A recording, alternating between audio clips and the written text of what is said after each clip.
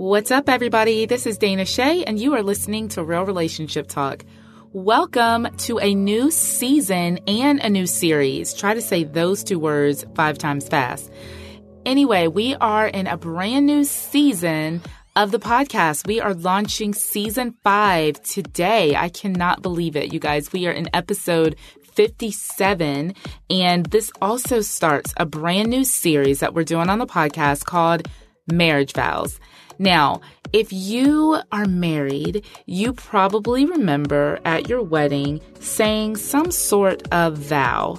Now, whether you said the traditional marriage vows, which we're going to talk about in this episode, or maybe you wrote your own vows, we're going to talk about the significance of that actual portion of the wedding. If you all were here last week, you know, in episode 56, we talked about if young couples specifically, or younger at heart, if you will, if couples, new married couples, if they should get premarital counseling.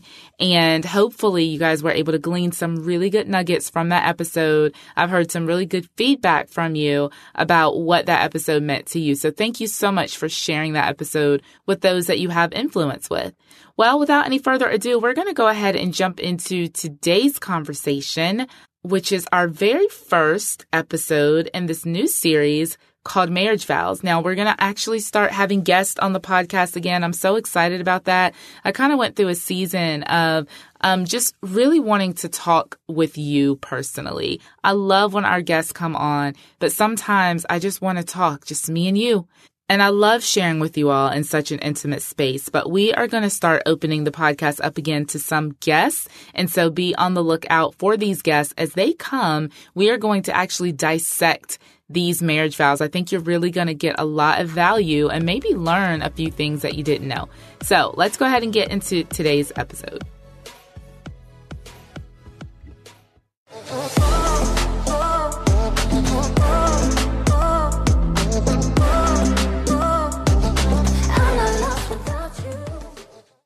What comes to mind when you think of your marriage vows? Maybe you call them your wedding vows. Some people call them covenants. Some people call them promises. Whatever you call them, the marriage vows are such a sacred part of a wedding ceremony, even for couples who aren't Christian or who do not have any sort of religious affiliation. Most couples who get married see that portion of the wedding ceremony as deeply spiritual, for lack of a better word. Some people would call it sacramental. I know in the Catholic Church, marriage actually became a sacrament, an official sacrament of the church in 1563, and Protestants followed suit with embracing marriage as a sacramental act. What is a sacrament? Basically, a sacrament is a tangible expression of a holy moment. And so if you are a part of the church, you know that most churches celebrate communion as a sacrament, baptism as a sacrament, marriage, like I said, in the Catholic Church is a sacrament, and many others. The Catholic Church specifically has 7 different sacraments that they hold holy. And again, depending on your religious affiliation, your church, your denomination, you might not necessarily look at marriage as a, quote, sacrament.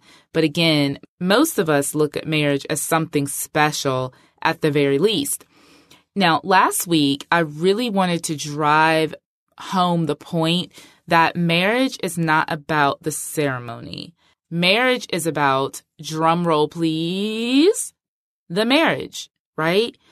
And so many times couples actually focus so much on that one day, the actual ceremony. And so I spent a whole podcast really trying to encourage couples not to just look at their marriage in view of the one day. But through this series, we are going to focus on the one day. And even more specifically, we're going to drill down into a short, very, very short portion of that special day, and it's where we recite our marriage vows.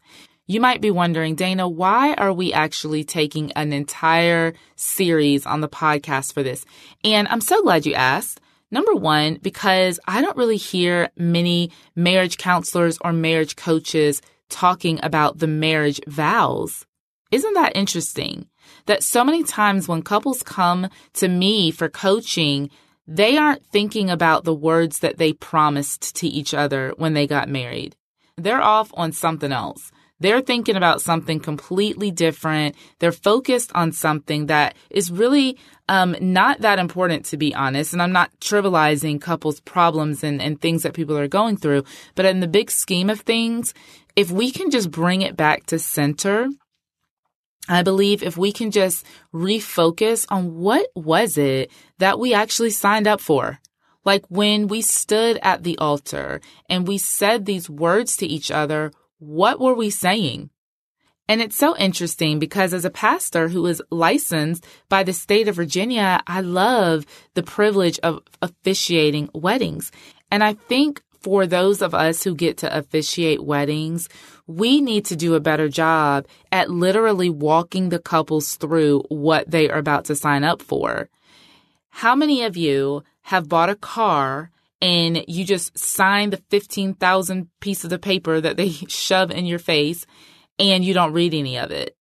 How many of you have bought a house and you didn't read through your contract? But the interesting thing is people get married all day and they have no idea really what they're saying.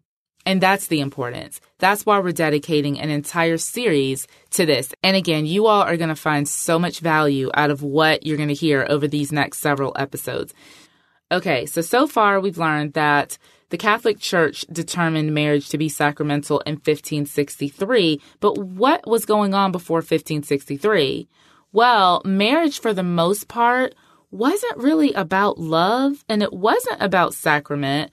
For the most part, marriage was about political advantage. It was about peaceful relationships, usually between countries or between allies. Marriage was about trading relationships. So imagine that, like you're going to go barter with Bob down the road and you're like, hey, I've got a daughter you can have. Right? And so that's what marriage was about. Marriage was also about mutual obligations. Now, this doesn't mean that people didn't love each other. And it doesn't mean that, of course, people didn't get married because of love, because some of them did. But imagine a world where love was not a part of the marriage conversation at all. Marriage was about business. And interestingly, we're not too far off from that today. There's still, most couples get married because of love, but it is also a business arrangement for a lot of couples. I mean, you've got prenuptial agreements for couples who are in higher tax brackets and they want to protect their assets, right? They'll have a prenup drawn up. And I know of several different marriage coaches actually who do, without any shame, promote marriage as a business contract. I think to me that's a little sterile. I don't look at marriage as just a business contract. As a matter of fact, if there was a pie, I would put business as less than 10% of the sliver of pie.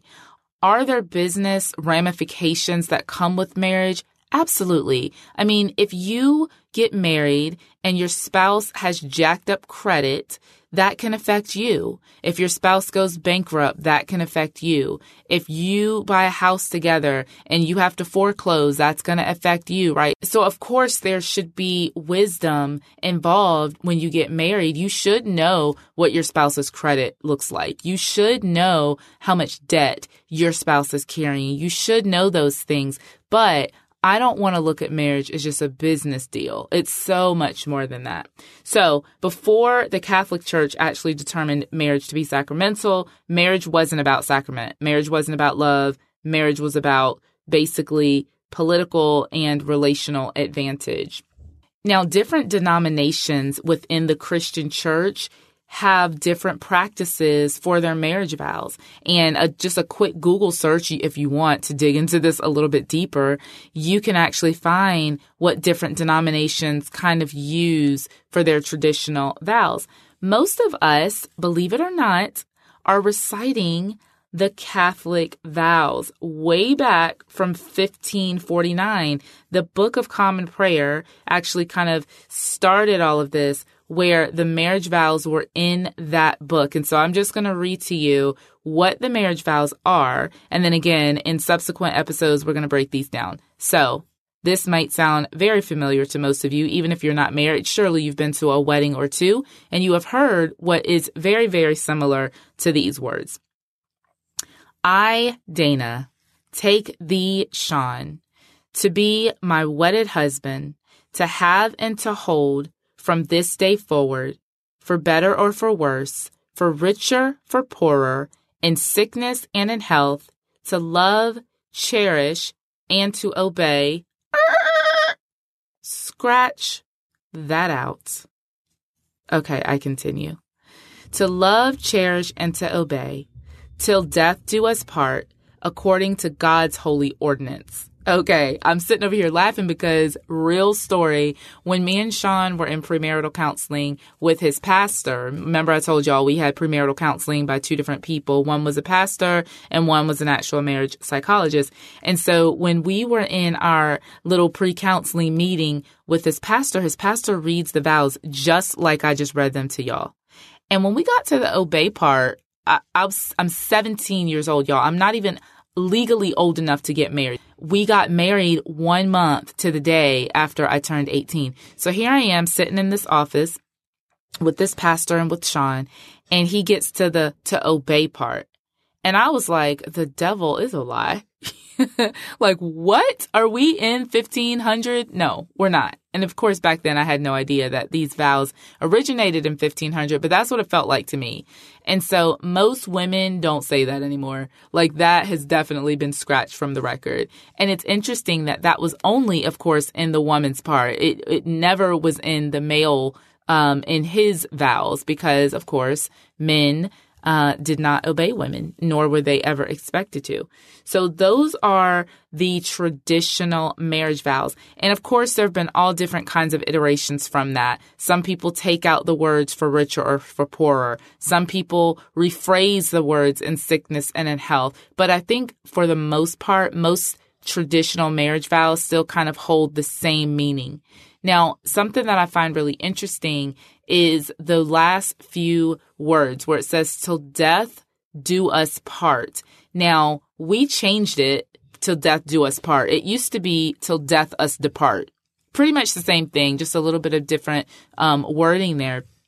But that is why we are so serious about marriage. Marriage is not an agreement. Marriage is not something that we do out of convenience. Marriage is not something that we do to be happy. We believe that marriage is a lifelong commitment. It's right there in the vows. And so I'm actually a proponent of couples taking that out if they know good and well that this is like their third, fourth marriage and they're just kind of trying out another spouse. I mean, I hate to be crass, but that's pretty much, what it looks like sometimes when couples are married time and time and time again. Now, I don't believe that most people go into marriage thinking I'm going to get divorced. But I don't think that people also really weigh the seriousness of what they're saying. When you're saying till death us depart, I mean, think that is, as some people say, a life sentence, right? And it doesn't have to be negative. You don't have to look at your marriage vows as this chain link around your neck that you are never going to be free from. For me, it's quite the opposite. And so I really wanted to read the vows so that we can really establish a foundation of where we're going over the next few episodes. Ladies, guess what? I'm super excited to announce to you my new group coaching class called Wife Life. That's right. This group coaching class is going to be for wives and soon-to-be wives, women who are engaged to be married, who want to go deeper in their relationships with their husbands and deeper in their relationships with one another. You guys, I have been in several group coaching classes, and if I can give you a little secret, you not only glean from the wisdom of the main coach, which is me, but you are also going to glean from the wisdom and the stories and the encouragement and the support of each other. I want to encourage those of you who, for whatever reason, haven't been able to get started with individual coaching or even relationship coaching. Group coaching is going to blow your socks off. You are going to be so glad that you are a part of this initial class. I cannot wait to see you in this session. So here's the deal. For more information and all the deets, head over to danashay.com/wifelife. That's DANACHE.com/wifelife. I'm super excited about this session. You guys, we are going to go higher. We are going to be better wives, and our husbands are going to be the happy recipients of everything that we're going to learn. So I will see you in the Wife Life class. Talk soon. Okay, I've got a couple more quick little facts here that I want to share with you. So did you know that interracial marriage was actually illegal against the law up until 1967? Y'all, that is not that long ago. Many of you may have heard of the movie Loving, and that movie Loving was based off of the Supreme Court case Loving versus Virginia in 1967, and that was actually the court case that ruled that interracial marriage can now be legal. In 2015, gay marriage becomes legal throughout all 50 states. So no matter what you feel about gay marriage, the truth of the matter is it is legal in all 50 states. So those are pretty much the fun facts about marriage that I wanted to share with you today. And what I want to do over these next few moments, this is going to be a little bit of a shorter podcast today. What I want to do over these next few moments is I want you to begin to think about your vows. If you wrote your own marriage vows, I would love to hear them. I would love to hear what you all said. I was having a conversation with a couple last week, and they wrote their marriage vows. And so I was like, oh, I want to hear them. And they were like, we don't have them anymore. We don't even remember what we said. And so, hopefully they have a good wedding video that they can go back to and kind of remember what they signed up for. But I want us to think about the vows that you said. Sean and I recited the traditional marriage vows. I did take out that word obey. But other than that, we pretty much held to the traditional vows. And I encourage couples to stick with the traditional vows. I think that there is something that's really powerful, that's really serious even, when you are saying these words. It's almost like rhythmic. You're saying what you are agreeing to for the rest of your life. Now, what I have seen couples do is they'll say the traditional vows and then they'll also write their own vows. Sean and I kind of did that. He wrote me this beautiful letter and I had no idea he was writing it. And so after he said his vows to me, he pulls out this letter and he reads this letter to me. And I think that those little personal, intimate touches are really special and really unique. So I hope you're ready for a great new series and a great new season. I can't wait to actually bring to your attention some of the amazing guests that we have and really getting into some of these conversations. And again, I want to hear from you. Which part of the marriage vows are most important to you? For some of you, you've gone through times of sickness in your marriage. And so the in sickness and in health probably is really meaningful to you. Maybe for some of you, you've gone through some financial disasters, or you're like, hey, started from the bottom, now we're here, And so the for richer or for poorer might be the one that sticks out to you. So I would love to hear back from you. You can always email me at dana@realrelationshiptalk.com. Or, of course, if you follow me on social media, you can send me a direct message. I respond back to all of my DMs, unless they're cray-cray. So thanks so much for being here today, you guys. I told you it was going to be a short episode today. We are almost done with our kitchen remodel, y'all. I'm telling y'all, this has been an experience. I can definitely say that I'm in construction at this point of the juncture in my life. As a matter of fact, you might even hear some banging downstairs because as I am recording this, Sean is taking up the last few pieces of tile in front of our fireplace because we decided not only are we going to redo the kitchen, we're just going to go ahead and replace the floors and the entire downstairs of the house. So that's what we're doing. So I'm going to wrap up this episode and I'm going to go finish helping him rip up some floors. So thank you so much for being here today. Be sure to visit me on social media. You'll find all my social media handles on my website at realrelationshiptalk.com. And that is also the place where you will find the show notes to every single episode. Today's show notes can be found at realrelationshiptalk.com/episode 57. And again, just another shout out to the Wife Life group coaching session that is coming up. If you are married and you want to grow your marriage and you want to grow in community with other women, other wives, I want to encourage you to sign up for the group coaching class called Wife Life. I am really excited for what we are doing here at Real Relationship Talk. We are building healthy marriages to last a lifetime. So thanks so much for being here today. I'll see you on the next episode. Take care. We've been drowning in the dark till hope was gone. 'Cause I'm not lost without you.